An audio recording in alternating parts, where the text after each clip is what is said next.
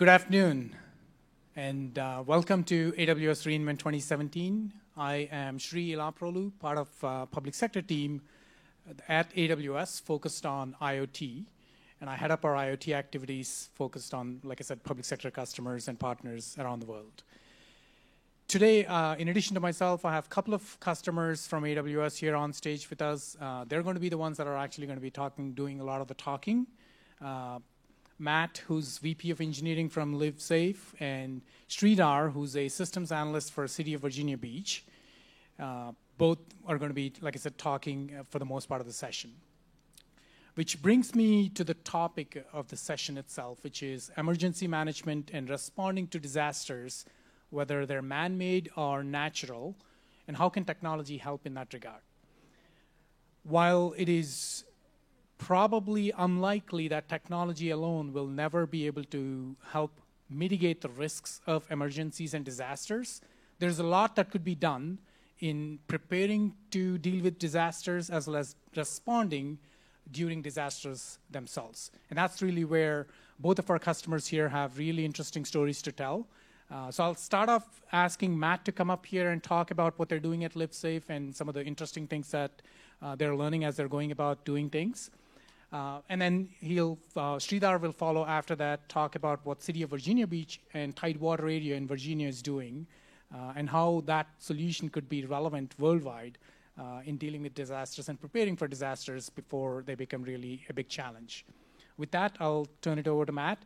And for those that have questions, I'll say hold off till the end. We'll try to get through the content first, and we'll take all questions towards the end. If for some reason we're running short on time, we're more than happy to step out and take questions after the session concludes. All right? Thanks. Hi, everybody. Thanks, Sri, for that introduction. As Sri mentioned, whoa, it's really loud. It sounds really loud. Is it really loud? Okay. All right. I'm the VP of Engineering at a company called LiveSafe. We're a startup based just across the river from DC in Roslyn.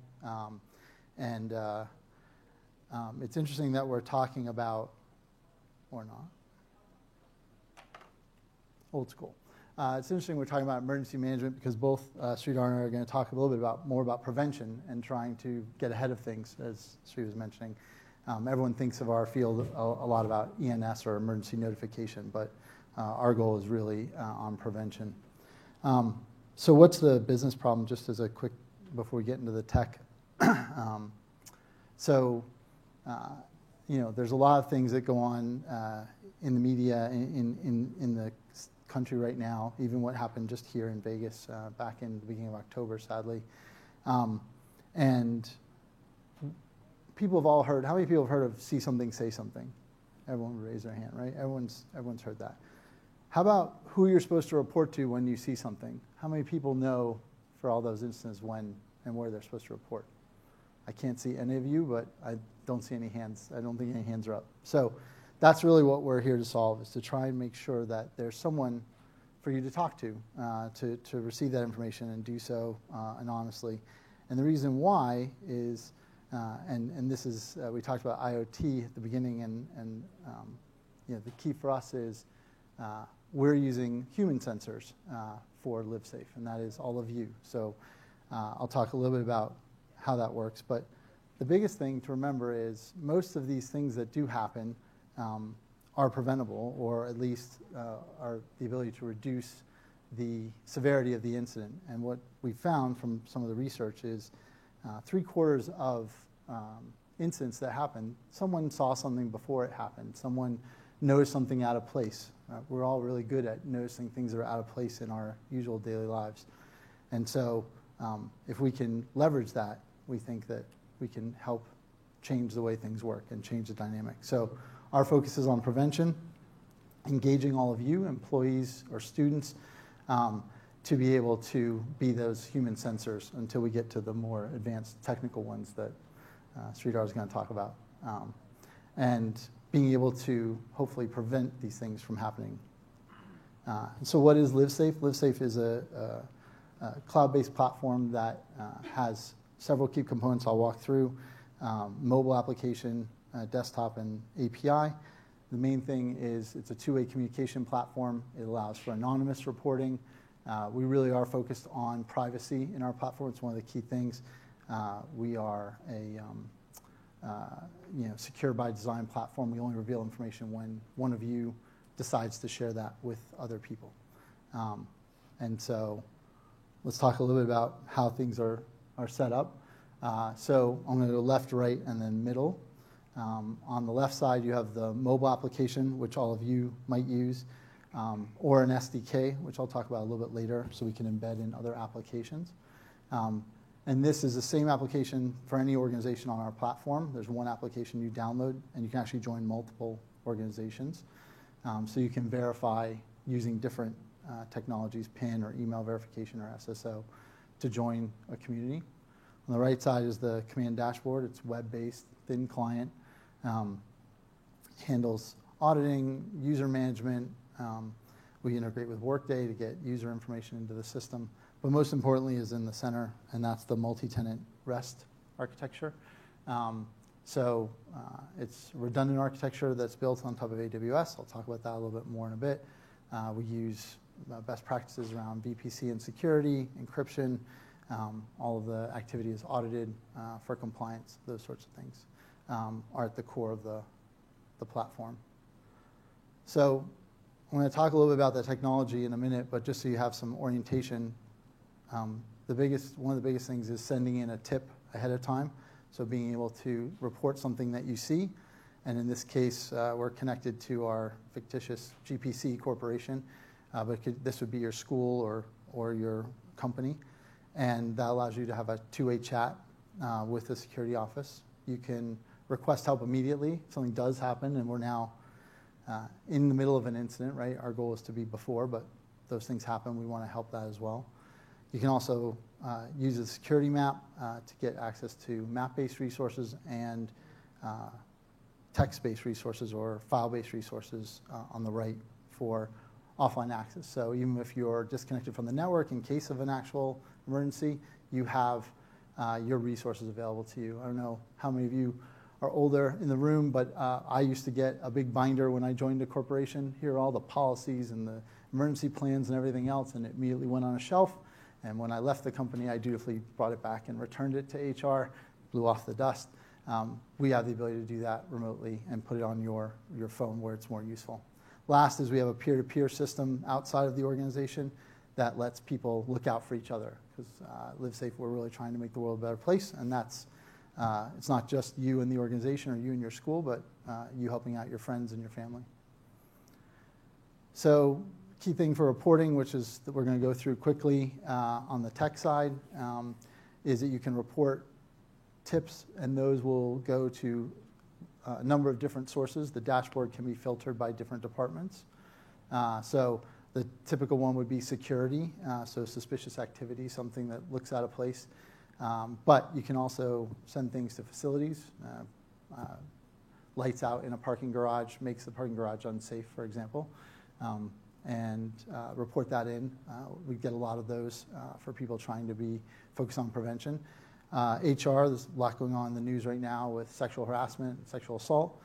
Being able to report to HR or Title IX at the university setting, or even cyber. So most of the time phishing attacks are actually social engineering. For all the work we do on the technical side to protect our systems, lots of times people just go for the social aspect.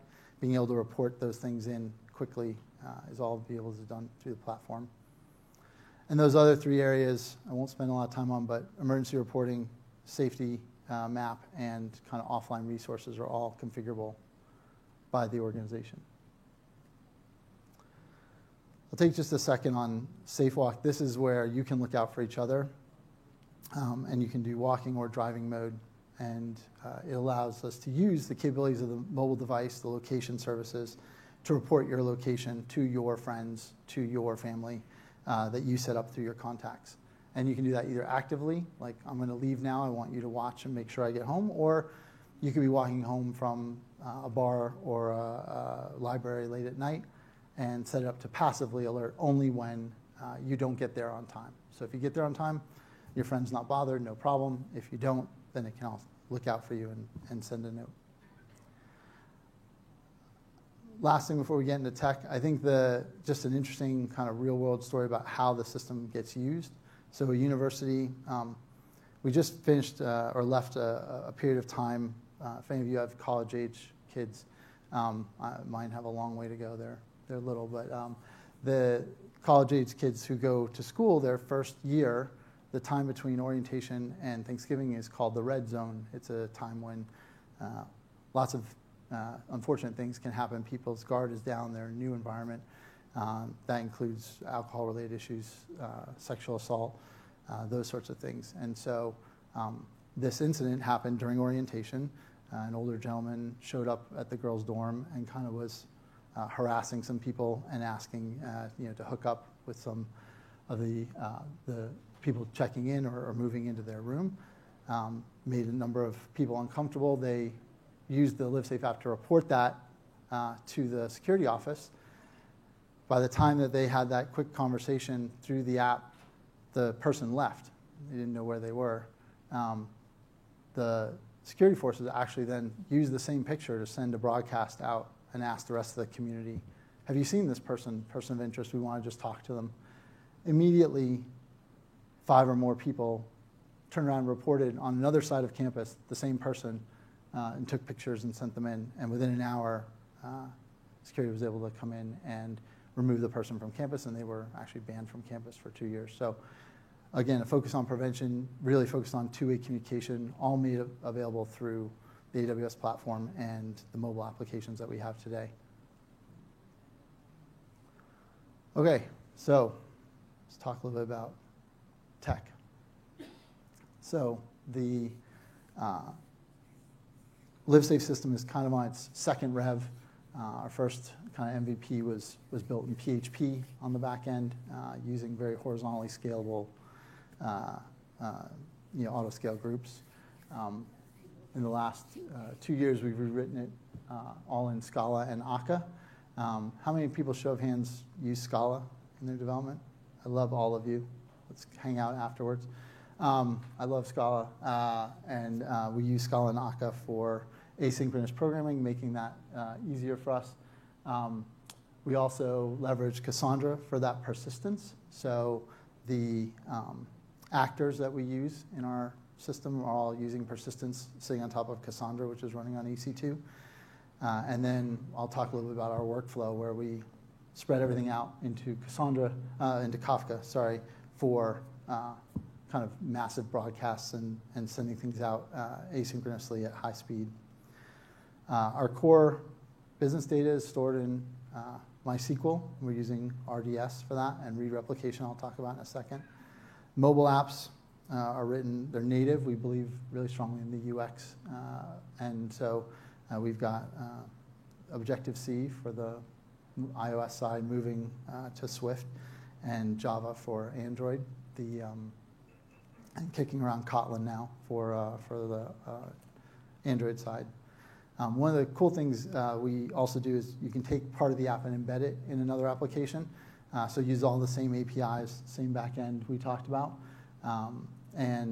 So how many people here are 49ers fans? Anybody? Not a one.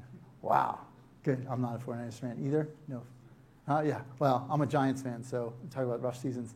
But if you were to go download the 49ers application and you want to report something to security, it'll actually fire up our SDK right there in the application.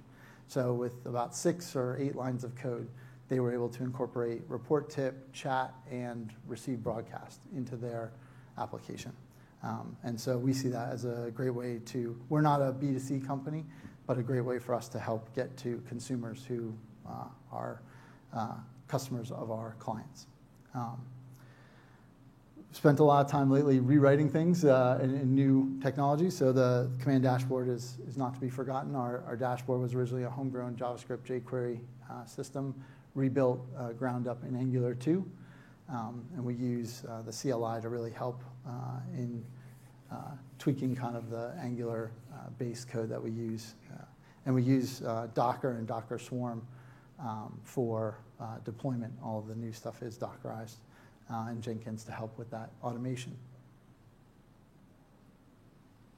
So again, entirely AWS-based, We're using RDS. I'll talk a little bit about lessons learned, but using RDS makes RDS for us or MySQL a non-event, and something we don't worry about.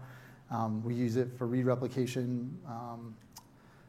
We use it for failover. We actually use read replication in other regions so that we can automatically handle our failover outside of region as well as in region, and reduce the load for queries, so we can use read replication for that. We use S3 for our attachments, including encryption, which I'll talk about in a second. And org resources, those kind of the binder I talked about before, offline resource, all that's managed in S3.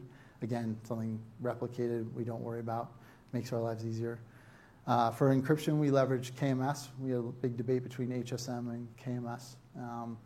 HSM has some kind of weighty requirements, and we were able to leverage KMS, and we constantly are chatting with the KMS team as they put more and more new stuff in. We're constantly asking for new things. Latest is bring your own key, which is a nice thing that you can do now with KMS. For outbound, the biggest thing is leveraging SNS and SES. So we're sending push notifications out when we send out a broadcast to an organization. It might be 100,000, several 100,000 messages. Go out through push, go out through SES. The SES system has been great. We're using the updated status monitoring so that we can run it over 1,000 messages per second for outbound capability. And then CloudWatch and CloudTrail are key for monitoring. For us, we're very small. We're under 100 people, and we don't. Using these tools helps us. We all are on call still, so we have our own rotation. So having some of these makes our lives easier to help monitor the systems. We tie CloudTrail into our IDS, which is Threat Stack, which is I don't work for the company at all, but it's a pretty cool product. It really makes making sense of CloudTrail very easy. It helps report on compliance issues that you have, and helps you kind of weed out the important changes that happen throughout the day. Okay, so I'm going to talk about two main flows in the app and just talk about the architecture of those. So reporting a tip, I talked about before. It's kind of one of the key functions of the system. You come in from the mobile device, and you're going to report a tip. It's going to go into an ELB, as it normally would, and goes to our API, the container running. One of the APIs, we're moving to microservices, so depending on which call you're making, that may or may not be a microservice or our older kind of larger monolith. But that then does two things. It reports into our main business database in RDS, and then uses actor persistence in Cassandra to support what we're going to do then, which is a finite state machine to actually take a bunch of actions for the user to notify people. And then we return back to the front end. So the front end is very responsive. Now we dump messages into Kafka, and we start performing tasks. So sending an SES alert, sending a receipt to you that says, hey, we got your tip, thank you very much. Sending out an SMS message through OpenMarket, sending a WebSocket update to the dashboards through PubNub. And if we have webhooks set up, we also use the same architecture to send off asynchronous webhooks, any number of them, and handle retry through that same finite state machine called an orchestrator. That all manages its persistence through Cassandra. While all of that is going on, we go back to the mobile device. The mobile device says, oh, I also have a picture to add. That's a separate call. Comes up, goes through the same flow, except it's going to dump the data and stream it directly to S3. And we'll use KMS to encrypt that if the organization is encrypting their data. So that's a kind of a simple flow, but leverages all those pieces inside of the AWS architecture. Slightly more advanced, has 3 different flows of a check-in broadcast. So when we normally do a broadcast, it's simply a one-way message. Check-in broadcast is the incident where something happens, you geofence the area and say, okay, I want anyone who's in this area to check in and let me know that they're okay or if they need help. So today that's done lots of times with phone lists and travel schedules and things like that. Here, we can do that in near real time. But the flow comes in, again, through the API, and it starts another orchestrator. And the key thing here is now dumping tons and tons of task messages to Kafka. Tens or hundreds of thousands. Each activity is its own message. So every email, every push, every SMS goes through that same system. And each one then goes off and does its activity and reports back statistics to the main actor that's handling all of that. And so that's where the actor system is very powerful. We don't have to worry as much about threading and activity because it handles all that pumps it through a single mailbox. We also trigger PubNub updates to any dashboards that happen to be open at the time to let someone know if I send a broadcast, the other dashboards get updated too. What's more interesting is kind of the check-in side. So on the middle row, the user actually responds back, hey, yep, I'm okay, or no, I need help. That comes in and actually writes directly to Cassandra first and starts a new actor. And really this is because of volume and peak volume. So here we don't want to wait for the insert or have contention on the database, the MySQL database. So we write to Cassandra and then it can actually go off and write user status in batch later to the database, and later being a second or two later, not hours later.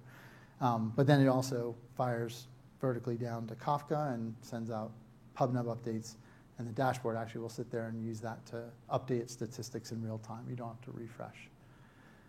The highest volume thing that comes in actually is the status updates. So when we send out all these messages, SES and OpenMarket constantly send us back, hey, that's queued, hey, that's actually delivered, that's been rejected, here's, what do you want to do with that?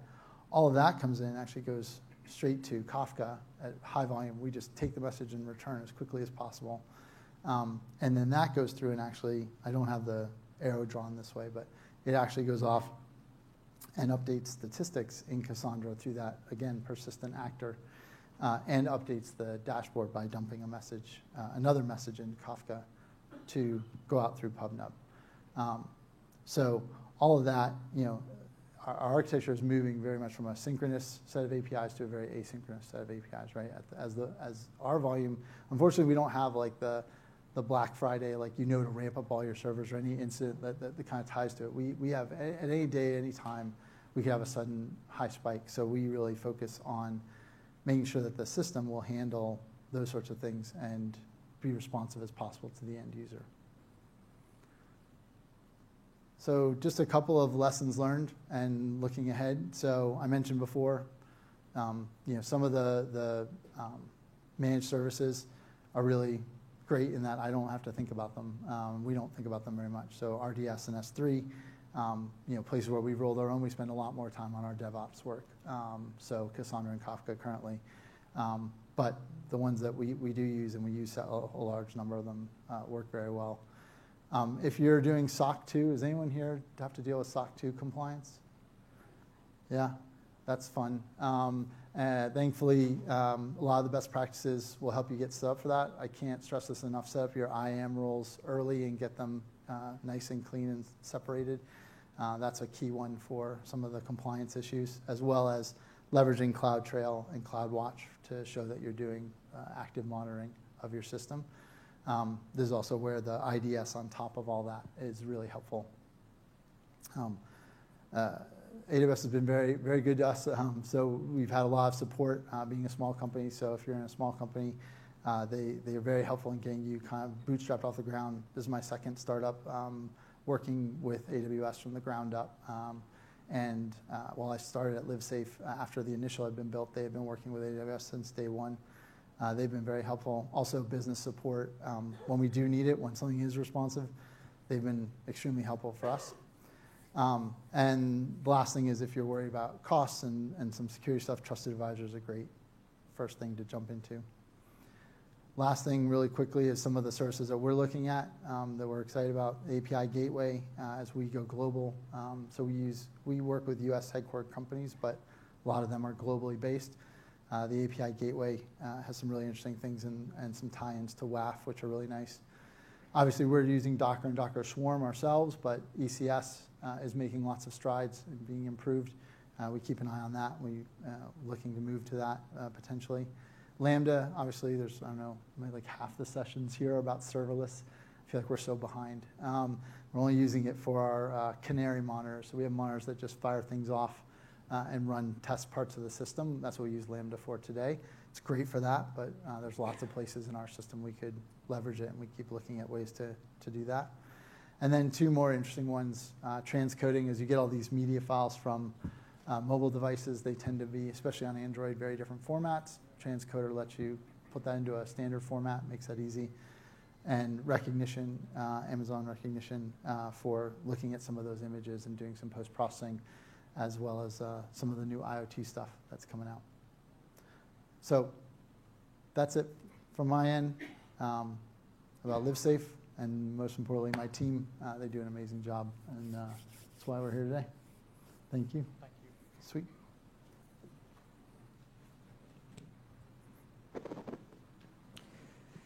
Hi, I'm Sridhar Katragada, and I work as a systems analyst at Virginia Beach. And I had been with Virginia Beach for 7 years, and before that, my background is in civil engineering and geological engineering, and I was in spatial world for a while, and now in the cloud world. And here, StormSense becoming a resilient region, is what we are doing, trying to do here is StormSense is a project which is out of our competition. We have done like a Shark Tank competition in NIST, National Institute of Standards and Technology, and that's where we started off this project here. So we are looking at two things here: the problem or opportunity of StormSense is in dealing with, and here the problem is increased flooding, and then the opportunity is regional resilience. And how do we do that? I think how do we do with technology? That's what I'm going to show you today, and then see how that comes together. And here on the technology side, how does StormSense solution address the challenge? And we are trying to use data science and modeling in this aspect. And here I'm looking at the AWS services and how we are going to use them and leverage them. And here we are going to do model predictions and also the sensor data to make it more accessible to the public. And here are troubleshooting effective sensor types. So these are some of the lessons learned I'm going to mention here about the real-time communications and technologies, and also share our approach next year with the AWS marketplace, so via the AWS marketplace. So Hampton Roads region is on the eastern coast of the United States, and it's second largest population, and usually the whole area is 1.7 million people, and Virginia Beach is 430,000, around that. That much is the population there. And then we have like 400,000 properties around in that area. And currently the existing messaging systems as well as the communication of the data itself is an issue, and we are trying to take a way to look at that issue and then use data to be able to inform the citizens and raise the awareness of the citizens. And the perception, the behavior, and the decision making, all these things are parts of the things which we can use to make citizens more informed about the flood risk. And here, these are some of these snapshots of the flooding which has happened in that area, and it's in the eastern seaboard. It has the largest naval base, and the Eastern Fleet is resident there. And that's another thing which we have to take care of in that regional cities there. And how do we start a project like this? And being in city, we have to look outside the box. And what we have done here is regionally we can have participants, and then the local, we have 10 cities or surrounding cities. So we started partnering with 2 or 3 cities as a starting point. And then also we started competing into smart city communities, smart cities and community challenges in the region, nationwide. And then that formed partnerships, and the partnerships became action clusters. Action clusters are clusters where you bring innovative ideas, and you have a Shark Tank-like challenge of 10 minutes. You propose your project, and you may get funded or you may not get funded. But what happened for us is something called Replicable Smart City Technologies was the funding mechanism which brought us together. And these are all the different cities there. And then the action clusters will become super clusters, have become super clusters, which are in transportation, public safety, like that. And we are part of public safety.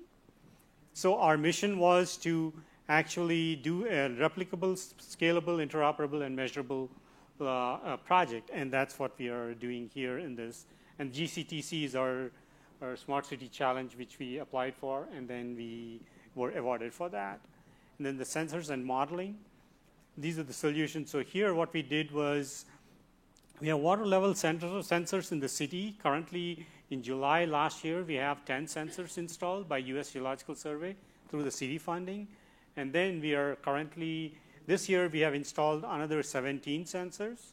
And then in the next year, we'll be installing another 25 sensors to 30 sensors in the city. And these are ultrasonic sensors. And I'll go in much detail there. And here, there is a high-resolution hydrodynamic modeling is done by Dr. Derek Loftus, and from the Virginia Institute of Marine Science. And his data, his modeling is being used from the sensor data in the future to corroborate the model. So that will be the boundary conditions which it's be formed across in the region. And then we have all the other federal agency data which we are pulling in. Our desired deliverables is to densify the sensor network to support modeling. You can do modeling without the sensor network and data. The modeling will show different scenarios, but nothing is real. So that's what we are trying to do here. And then streamline the data interoperability. And then we wanted to make the charting and mapping available so that it's easy to integrate with this data. And then also the precipitation models, which are very important now because you have rapid successive precipitations happening, and that is causing more flooding in unpredicted areas. So we are trying to look into that. And what we are trying to do is the regional precipitation sensors are there. We are trying to integrate all of them. And then the data analytics, real-time voice-activated systems, and modeling and AI is part of our work which we are trying to do. So prototyping a sensor. So this started off as thinking that, okay, where the sensors are first currently being used and in the region-wide and worldwide. So we saw Iowa Flood Center is one place we have seen 100 to 200 sensors being used from last 5 years. And then we have seen in Philippines, they have been using 1,000 sensors for flood modeling. So we thought that what are these different geographical regions and what are these different type of sensors? So here we got a sensor, prototype sensor. We brought it into, and this you can see the box with the power module, and then you have the Wi-Fi wireless and virtual hub.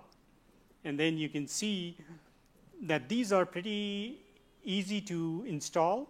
So this one is at my home. And so I went to Home Depot and brought 2 gauges, rain gauges, and then set that up, and I told my son that let's take a look. He's 11 years old, and he's used to connecting chips at home to the computer and playing music with it. So I thought this will be a good experiment with him. So we did that. I think, so we installed, this is the sensor you're seeing, an ultrasonic sensor on one of the gauges, and then you can pour water in the other one, and you can see in real time in the cloud the sensors, the water level up and down going on that computer there. And these are the 2 types of sensors we are using currently. The Flowline is a sensor company, and then Scenics. Scenics is a sensor company where it is being used in Philippines and also in Iowa. And the box looks like this. This is the current installation box. So these are the power modules, and actually what the power management goes through a battery and then a solar panel. So that's on the right side. You are seeing that. This is in Newport News, near our city. And here's the sensor modeling network, and these are different locations where we will be installing all our sensors.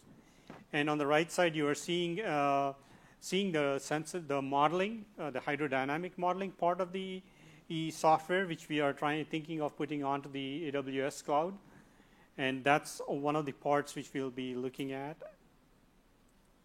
And here is the IoT stream gauges locations. And then in the middle part is the hydrodynamic model system, where the hydrodynamic model will be getting all this data together into the system, and then be using the Esri software also to bring the raster data sets together and then show the flow conditions every 6 minutes or half an hour interval, so that we can do informed decisions.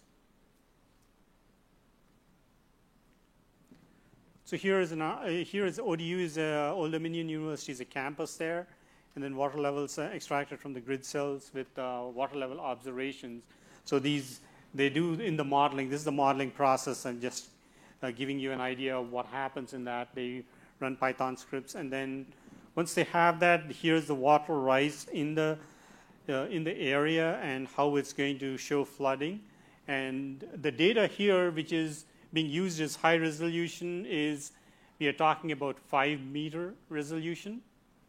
So you can see the street level flooding, and then that combined with the data coming from the sensors, it's going to give a better idea for the citizens to be able to evacuate an area or place their car in a safe location so it's not flooded. So that's what we are trying to do here. So here we are showing some cloud technologies here. There's the spatial cloud, and this is a vendor cloud, and then the Amazon Web Services EC2 cloud, the platform, and how we are leveraging these. So I'll go into more detail in that. So here's the parts of the different pieces of the puzzle. And this is I'm showing you a schematic here. From left to right, you're seeing the different agencies on the top, and then the local governments at the bottom here on the left side. So local governments have different sensors. Their water utility networks have sensors. Their storm pumps have, their storm water organizations have their sensors, and they detect mostly the precipitation. And then we are collecting that, and then we'll be collecting that through AWS S3, put them in S3, and then also we are using the mean stack model for early prototyping, and then we have moved into the AWS DynamoDB and structures like that. And then on the right side, you are seeing the mapping platform, and then the city officials will be engaging with that process.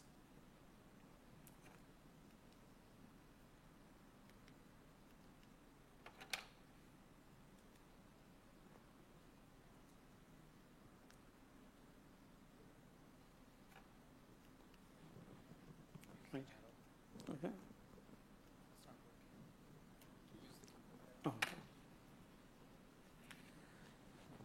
So here in the early stages, we were prototyping. In the prototype, I'm showing here the StormSense. So what we did is, in the initial prototype, we were taking some data sets and doing from on an on-premise DB. And then we slowly moved into a different model, like doing in MongoDB, which I'll show you. So here we are doing a Node.js and MongoDB stack, and then we are trying to get the data at 6-minute intervals from USGS data as the starting point, and then trying to pilot that. So what we did is, and then we wrote Grunt, and we started serving that data in a scheduler so that every 6 minutes it gets updated, and there is a REST service which can be consumed. So from that, so this is part of that, and then on the right side, we are trying to now, what we have done is we have modeled into AWS this whole system such that we can leverage DynamoDB and also the S3. And also we were looking at, we also added the Lambda functions in that for supporting the Alexa. So here is a summary of looking at the scalability, replicability, and serverless. As I was talking about the GCTC, which is about replicable, so that's one of the key things for us to move to cloud, is how we can do one solution and replicate that to other regions in the US and around the world, whether this can be functional or not. And that's where we are trying to get that replicability part in the AWS cloud so that we can use these technologies for wider audience. So the IoT sensor data comes into, and then the EC2 we are using currently there as a Windows, and then we are also going to use Linux in that. And then it goes through Amazon DynamoDB, and then it gets the data to the S3 bucket. And then if it's a long period, what we'll do is accumulate the data into the Glacier, and then what we'll do is use that for our for analytics and all that. So this is the mapping. So the data which streams out of that, out of the AWS, is going to directly connect to the mapping, and it can show 6-minute interval data sets updating. So here you're looking at 3 different intervals, 0, 12, and 24 intervals at that same location, what the water is doing. So it's the levels of the water, and it depends on the different aspects. So here you can look at the graphs of the data at that different intervals. And so CartoDB is one type of mapping technologies, and then ArcGIS is another type. So all those can be used directly out of the box to integrate with the AWS web services which are run through. And here you're doing at one. We are looking at 1 hour intervals, the data and the flow. And then storm sense and citizen awareness. And this is one of the key things we are looking at, is how we can inform citizens directly on their cell phones and be able to raise the awareness of their neighborhood and what is happening in their neighborhoods. And actually what we are seeing is, in the insurance world, we are seeing that a lot of people, after these events are happening, they are telling, oh, I should have gotten insurance, or I'm not insured. And why there is a little bit of lack of understanding between the insurance versus the flood risk. And what we are trying to do here is raise that awareness through these technologies, such that we can be part of that. Awareness will really let them do some actions on their part to be away from the hazards which are going to happen. Alexa, ask storm sense water level at London Bridge.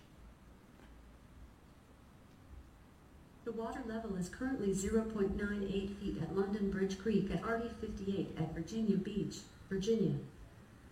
Alexa, ask storm sense water level at Thalia Creek. The water level is currently 0.54 feet at Thalia Creek at Route 58 at Thalia, Virginia. So that's the Alexa part. So the Alexa here, what happens is, so we have REST services coming out from the sensors, and those REST services are connected to Alexa. And then we can ask Alexa general questions. So our hope is, as we are developing this, in the water level scales, we have the water levels which are rising, and then the precipitation which is falling, and we also have groundwater monitoring network for the water which is coming and changing in its space in the ground. And what is happening in our area is, because we have 35 miles of coastline, our water table is very high. And we are at times seeing that when the precipitation is very high and repetitive, what happens is within 5 days, if you have a repetitive precipitation of 2 days, then you're seeing water cannot go anywhere, and you're seeing the rise of water levels in higher areas too. And how we can see that system is through this technology of bringing AWS and then bringing all the data sets in real time. And also we have at times 20 years worth of data for groundwater monitoring. And what happens is, for us as data scientists, what we are seeing is, we are seeing a lot of times when these events are happening, we are seeing only small slivers of data sets, and we forget after a month period or after a year period about that event. But what we can do with this technology is use this technology to be able to see in the broad spectrum over the 20-year period what different precipitations have affected in different areas.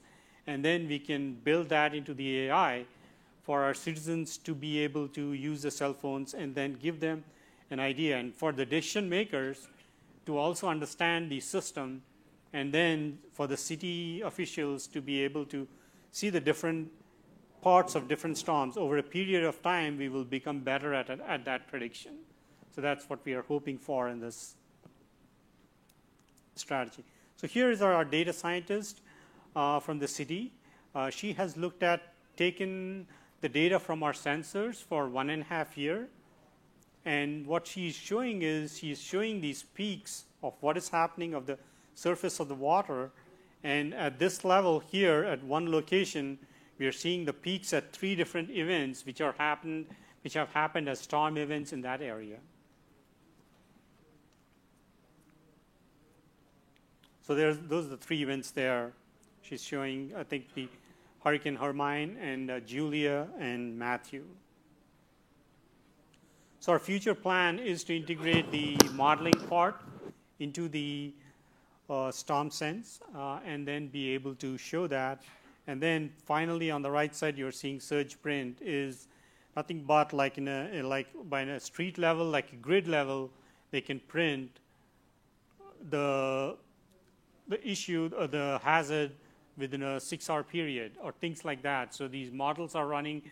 So when a hurricane starts, we can run around 36 hours beforehand, and every 6 hours, and then we can reduce to every 30 minutes the interval of telling what is going to happen in the city. And that's our future plan for that using AWS. So we also applied for the City on a Cloud and competition this year, and were recognized for that, and we won the Best Practices Award. So as part of that award, we were given $50,000 worth of credits. So we are using that credits for our 1-year expansion of using the technology. And the lessons, one of the key things we realized is embracing the cloud technologies. I think participating in the federal space, like trying to compete in smart communities, smart cities competitions, and engaging in that has become a good benefit for us.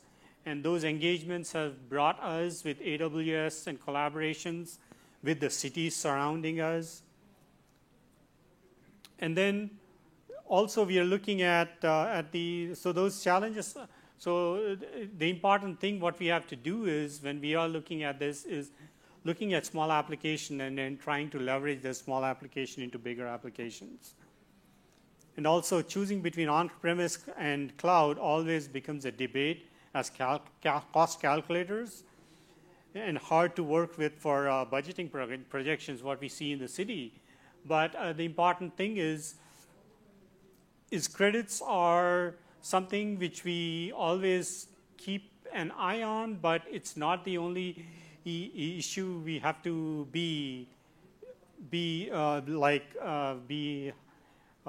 what I can say is afraid of. So don't be afraid of that. Just try to start looking into it, and then it will not be that credit intensive. Like I had worked in the ArcGIS Online Cloud for like 4 or 5 years, and I've seen that it's not going beyond our extension, so we can really keep that mechanism. It's same with AWS or any other clouds. And then their ease of AWS a free tier was one thing. I started off on Christmas on 2016 and started dabbling with AWS. In 2 months, 3 months, I could create all this technology for us to start off in at least getting the data out. And then with the help of Raymond Chang and Sri and the engagement with them, I was able to get to the Alexa side. And then we are now looking into the chatbot so that the citizens can actually talk with the cloud. And there are multitude of products. I know the products are overwhelming, but still you can take small applications and then design the products, and then you can scale them quickly. So the best way to embrace is work in the environment and find components that suited our needs. So that's one of the, and also I think the main thing is you have to have the big picture. So the big picture, and then an application you want to scale within a short period of time. That's what we are seeing quite a lot. I think in the voice-activated real-time systems, that's a huge benefit we are going to get from AWS. And on-premise systems, the difference between that, you can see that the difference is on-premise, it's harder to get, and in AWS environment, you can have a lot more expansion and leverage of engaging with citizens. So these are our future plans, and then the benefits is having these sensors, and then also coming up with a project within the city, and then engaging the city. So what we have done is the CIP is a capital improvement program. So every year we can we can create a project idea, and then put it through our council, and then they usually look at that, and then within the city they fund some of these projects. And one of the projects was our sensor project, so I wrote 2 projects. One was with the hydrodynamic modeling as well as the sensors, and one was just sensors, and the sensors was funded. So with that sensor funding, we are going to have at least 30 to 40 sensors installed in the city. And StormSense was funded by NIST. And StormSense and StormSense VB are nothing but similar. StormSense is the regional project of Hampton Roads with 10 cities, and StormSense VB is our project in the city. So and we all are collaborating in this to move forward. So and then the IoT sensor approach is replicable. So that what we are looking at, and as a NIST strategy for us is also when we are doing this project, we have to do measurable and replicable parts of it, and we have to write in journals. So we have 1 or 2 reports going out in journals, or you can look for what we are trying to do, and we are looking at the power management of the sensors. We are looking at the scalability, and we are also looking at how these sensors are responding, the different types of sensors we use, and what are the communication mechanisms. Currently, we are using Verizon, and then also we are looking at Ingenu, which is a technology of machine-to-machine communication technologies. Like these are like 7 or 8 base stations in the city. Each base station can support 64,000 devices. So we are having 3 sensors with that technology going to be installed. So that gives us an idea of the communication part. And then the cost part, we have USGS sensors installed, and we are using our sensors from our projects. So we are seeing the cost benefits and how that will work out for us.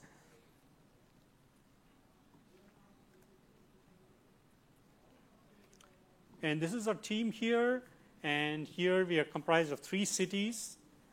These are the bigger cities there. And then also in the front is Dr. Sakwu Ri. He's from NIST, and he's our program manager for the StormSense project. And Dr. John Derek Loftus is a research scientist from Virginia Institute of Marine Science, and that's in William and Mary.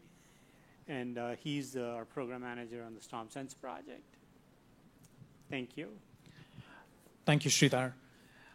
We still have a few more minutes. If you guys have any questions, just raise your hand, and we'll try to get those.